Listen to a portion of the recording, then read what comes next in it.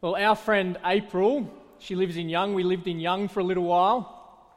She's just gained a little brother. It's exciting for her. His name's Dion. He was removed from his biological mother at birth due to drug and alcohol abuse, and he was placed temporarily in the care of April's parents. But what was temporary initially became more permanent, and they began this long legal process to adopt this boy, Dion. A few days ago, this is what April wrote on Facebook. Dion, you've been a part of our lives for a long while now, but after today, on paper, we officially share the same parents. Happy Adoption Day, little brother. It's a beautiful story. We all love an adoption story. They're stories that speak to our deepest needs, our longing for intimacy, our search for identity, our need for hope in a broken and fallen world. The story of a helpless child rescued by loving parents and welcomed into their family. These stories resonate with us, and they're stories that help us appreciate what God has done for us in the Lord Jesus in bringing us into his family. But we also need to be careful. What do we need to be careful of? We need to be careful not to make too much of human adoption to understand God's bringing us into his family. We need to be careful not to make too much of human adoption to understand divine adoption. Why? There's joy and blessing that human adoption can bring, don't get me wrong, but there's also another side to adoption in a fallen world. Brock was telling me a few weeks ago, as we were preparing for this series, chewing the fat over these big truths together as a staff team, he was telling me about a mate of his who is adopted. And this mate of his has got a blog where he shares his experience, and he writes about distance, not intimacy, a confused identity, not a secure identity. You see, in human adoption, there's something gained in a new family, but for many, the experience is also leaving something behind, leaving some of their history behind. Human adoption in a fallen world can be great, joyful, and a great blessing, but it's never perfect. It's never perfect. But what we see with God adopting us as his children, bringing us into his family, is that it's so much bigger and so much better than we can ever imagine. And that's exactly what we see in Ephesians 1. That's where we're going to start this morning, Ephesians 1. And what we see there is that our adoption finds its place where? In the mind of the triune God. God the Father, God the Son, and God the Holy Spirit. You see, our adoption is planned from the Father, our adoption is accomplished through the Son, and our adoption is applied to our lives by the Spirit. Let's look at adoption planned first from the Father. Ephesians 1, verse 3 to 6. Praise be to the God and Father of our Lord Jesus Christ, who has blessed us in the heavenly realms with every spiritual blessing in Christ. For he chose us in him before the creation of the world to be holy and blameless in his sight. In love, he predestined us for adoption to sonship through Jesus Christ, in accordance with his pleasure and will, to the praise of his glorious grace, which he has freely given us in the one he loves. See, the Father makes us his children if we're believers in Jesus, as part of his eternal plan. And nothing forces God into this. It's by his own kind initiative. It's not because we're worthy to bear the family name, it's the opposite. We're unworthy. God has no duty to make us his children. And that's the heart of adoption, isn't it? You don't become a father, if you become a father by adopting a child, you choose to. You're not forced to. The Father is motivated only by his love. But God the Creator, he's different from us. As creatures, we need love. We need it from one another. From the very moment we take our first breath in this world, we're reliant on others' love for life in the world, and that continues on to the end of life. April's parents have given Dion the love that he needs, but the Father, our God, he doesn't need love from us. He's not dependent on us for his life. God is perfect love in himself. God doesn't adopt us out of duty, and he doesn't adopt us because he needs our love.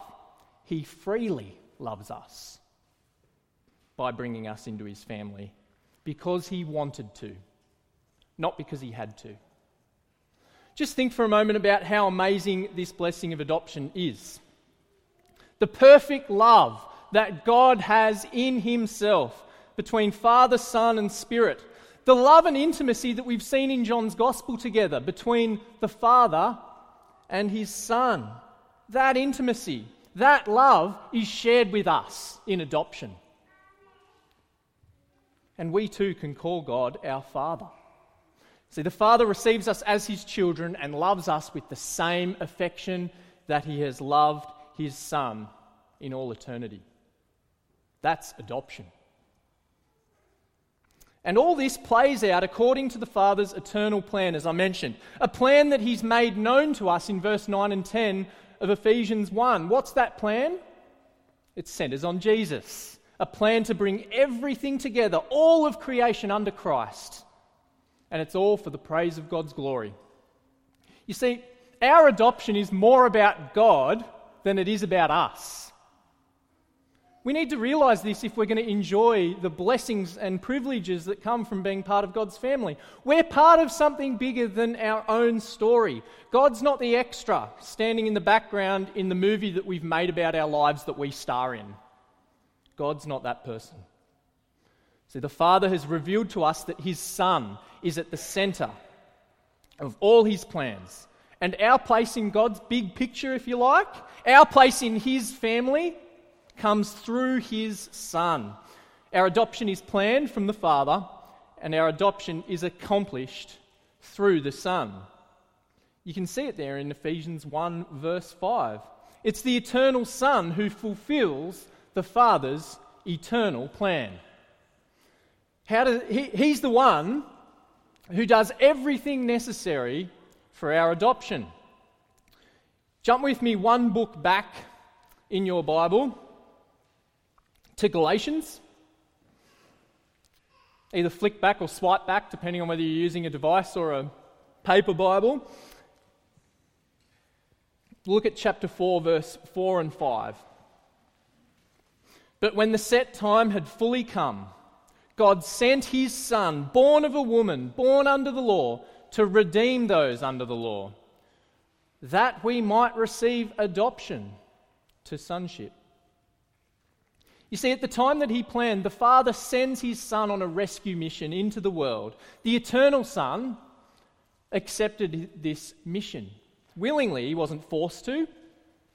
And he becomes the incarnate Son. God becomes a man. He lived among us. Again, we've been looking at that in John's Gospel, haven't we? And we'll come back to it later in the year. You see, the full blessings of being part of God's family could only come through obedience. And it always was that way. But Adam failed as an obedient son. Israel failed as God's obedient son. But where everyone failed, Jesus succeeded. After living the perfect life under the law, that's no mean feat. Jesus was tempted in every way, just as we are. But he succeeded in living the perfect, obedient life. And he lovingly laid down his life to pay the price that our freedom required. Redemption. Galatians 3:13. Christ redeemed us from the curse of the law by becoming a curse for us. For it is written, cursed is everyone who is hanged on a tree. That's in Galatians 3:13. See, in his rescue mission, Jesus, the obedient Son, accomplishes everything necessary for our adoption. You see, our adoption is the goal of redemption. It's the goal of Jesus' mission. It's the whole point he came. Did you see that in Galatians 4 verse 5? God sent his Son to redeem that we might receive adoption to sonship. See, our status as God's sons is based completely on the work of Christ, the perfect Son. It's not a status that we earn. You don't win a father. You don't negotiate for a parent. Adoption is a legal act on the part of the father, and it's an act that cost him dearly but cost us nothing. Our sonship is a status that we receive by faith. Now, please don't be put off by the language of adopted to sonship in the New Testament. Paul's not being sexist here. Paul's not a misogynist. He's talking about status and privilege, not masculinity. See, in Roman law, sons had more privileges than daughters. And Paul's being radical here in calling both men and women sons of God. He's pointing out what's different in God's family. All have the same status. All have the same inheritance. All are heirs. And he's just said that in Galatians 3 before the bit that we read. He says, in Christ Jesus, you are all sons of God through faith. You might say children of God in your Bibles, but the word there is literally sons. There is neither Jew nor Gentile, neither slave nor free, nor is there male and female, for all are one in Christ Jesus. But there's another reason why all God's children are described as sons. We become God's adopted children by being in Christ.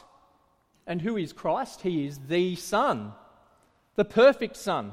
And son language, applied to us as believers, all of us, preserves this connection we have with him. It expresses our solidarity with him, our elder brother. We are sons in the Son. There's a symmetry there. We have everything that Christ has. But receiving the status is only the beginning. The real task remains, the task of establishing a genuine, ongoing, loving relationship within this wonderful family that is God's. We've seen our adoption plan from the Father, everything necessary for our adoption accomplished through the Son, but it's the Spirit who's sent to confirm and apply in us what the Son has accomplished. Now, don't get me wrong, we don't want to separate the work of the Son from the work of the Spirit. Nevertheless, the Son is not the Spirit, and the Spirit is not the Son, and so they do their unique work. And the Spirit is who enables us to experience our adoption. Being embraced as part of God's family comes through the Spirit. It's by the Spirit that we enjoy all the family privileges of adoption. And the first privilege I want to look at, we've already touched on a bit, and that is intimacy with our Father.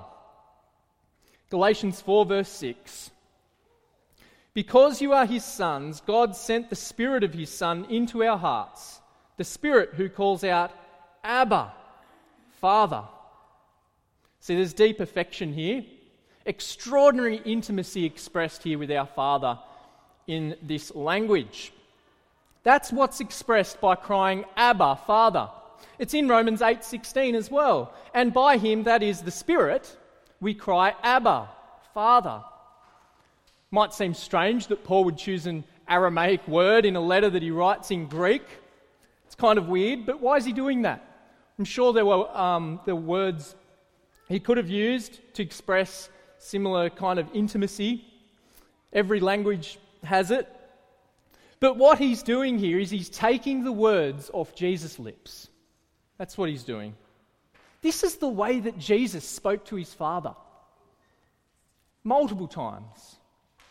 You might remember in the Garden of Gethsemane, he speaks these words to his Father. See, we as sons of God echo the Son of God when the Spirit within us declares, Abba, Father. The Father's love for us, his adopted children, is the same love he has for his only begotten Son. Isn't this remarkable? The same kind of intimacy that Jesus has with his Father, we can reflect in our prayers to God our Father. So let me encourage you to address God as your Father. You don't need to say, "Dear God," as if we're writing a letter or an email to someone that's far away. God has come near to us. We can call him Father. But for some of us, the very concept of God as our loving Father is a difficult one to accept, isn't it? All of us, to varying degrees, have regrets, disappointments to do with our experience of human fatherhood. I regret some of the things that I do as a father. But maybe you've never known your human father. Or you had or have a bad relationship with your father. Fatherhood for you might mean little affection, little interest, unavailability. There's deep hurts that some of us might have and might feel. And I don't want to paper over those today. But can God as Father mean anything? The thought of God being our perfect parent, faithful in love and care, wise in guidance, interested in all that we do, always available. I want to say that this can be a comfort for us all. A comfort for us all, regardless of our experience of human fatherhood. Now, I don't want to paper over the hurts. They're real. And you don't just get over them. But by the power of the Spirit, we can embrace a loving Heavenly Father that embraces us. Listen to these beautiful words from the hymn, "Praise my soul, the King of Heaven." If you don't know the hymn, you learn some new poetry today. Father, like he tends and spares us. I think I had a slide, but it doesn't matter. Father, like he tends and spares us. Well our feeble frame he knows. In his hands he gently bears us, rescues us from all our foes. That's our Father. That's our Father God. And these words were written by a man whose father had abandoned him when he was just a boy. Remarkable. By God's grace, by the power of the Spirit, God's perfect fatherhood can be enjoyed by all. Intimacy with our Father. That's the first privilege of our adoption. The second one I want to look at is a new identity. Jump with me to Romans 8 now. Romans 8:15.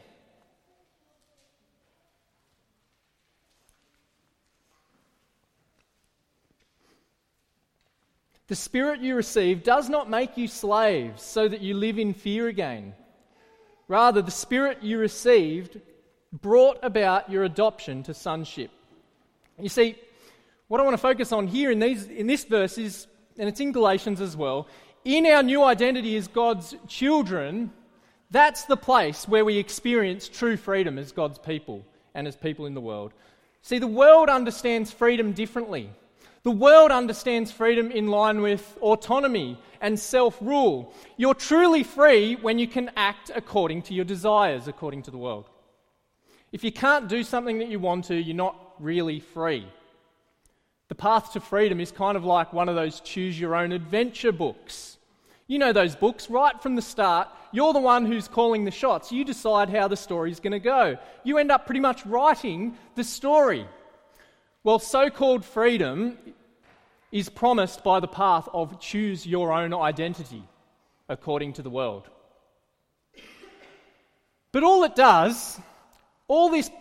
this approach does is lead you further into slavery.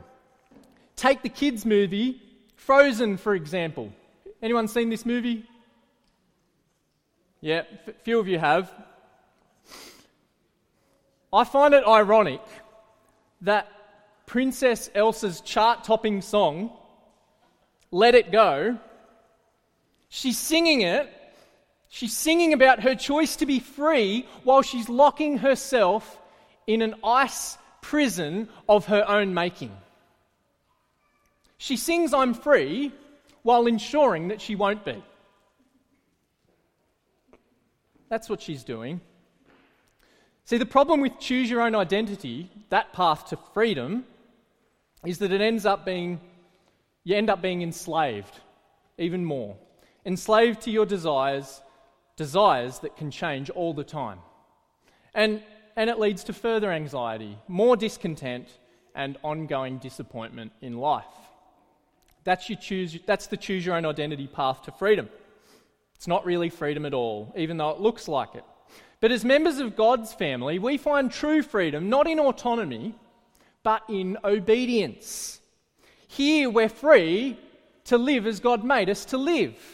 And it's the Spirit who enables us to live in this way, doing the work of transformation, changing our hearts, guiding us and forming us more and more into the family likeness.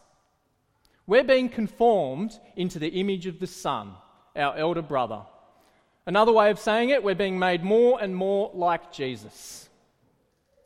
But that work of transformation won't be complete until the redemption of our bodies when Christ returns. This is our future hope. See, the first privilege of adoption that we've looked at is intimacy. We've looked at a new identity and the freedom that we can have in obedience by the Spirit. Well, the third family privilege I want to look at this morning is the certain hope for the future that we enjoy by the Spirit. And it's there in Romans 8, 22 and 23. We know that the whole creation has been groaning as in the pains of childbirth right up to the present time. Not only so, but we ourselves who have the first fruits of the Spirit groan inwardly as we wait eagerly for our adoption to sonship, the redemption of our bodies. Aren't we already adopted? Well, yes, we are. But what is now is also a not yet. It's that tension that's flowing through the whole of Romans 8 there. There is something that we're waiting for. We wait for our adoption in all its glory, where we'll be perfectly conformed to the image of our elder brother, where we'll share in the inheritance of all things. Everything that is Christ's will be ours. But did you notice the pathway to this glorious future as we read Romans 8 together before? Have a look back at verse 17. What's the pathway to this glorious future? Now, if we are children, then we are heirs, heirs of God and co-heirs with Christ. Verse 17.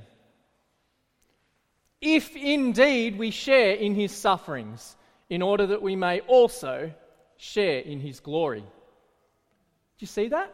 Suffering. Sharing in Christ's sufferings. That's the necessary path to sharing in his glory. So you can't get to glory without suffering in this life. If anyone tells you any different, it's rubbish. There's no future glory without present suffering. As Jesus showed us, glorified sons are first suffering sons. But the Father's promise is future glory, and he won't leave us in a state of groaning and suffering in a fallen, broken, and messed up world. The full experience of our adoption will come. That's the promise. When we're raised again with new bodies. And boy, what we suffer now will be worth it. Paul says in verse 18, I consider that the sufferings of this present time are not worth comparing with the glory that is to be revealed to us. I find this stuff really encouraging in Romans 8. I find it remarkable. All our suffering as a result of living in a fallen world. And I know that some of you are suffering right now. Some of you have suffered a great deal more than I have. Sickness, chronic pain, grief and loss, whatever it might be. All of that suffering is not in vain. God is using that. Even if you, when you're in the midst of it, you can't see how. God is using that to bring you more and more into the likeness of his Son. For the Christian, suffering is not in vain. Suffering always has a purpose. God is at work in our suffering to make us more like Jesus, because that's the destiny that he's promised, and that's where he's taking us in suffering. This makes a massive difference to our present, this future hope. It makes a massive difference to how we live in this world as we suffer. While I was at college last year, I did a fair bit of work thinking about dementia and the suffering experienced when you live with confusion, when you live with doubt, when you can't remember who you are, let alone who God is. Remarkable suffering, and I don't want to belittle it or anything like that. It's horrible. It's a horrible disease, and I could pick any number of things to talk about horrible suffering here this morning. But when I thought about this and I looked at Romans 8, where is security? Where is comfort? Where is hope? Even when you can't remember who you are anymore or anyone else is, or when you can't even remember God. It's in the God who remembers us. The God who doesn't forget us. The God who has promised to bring us from our present suffering into glory.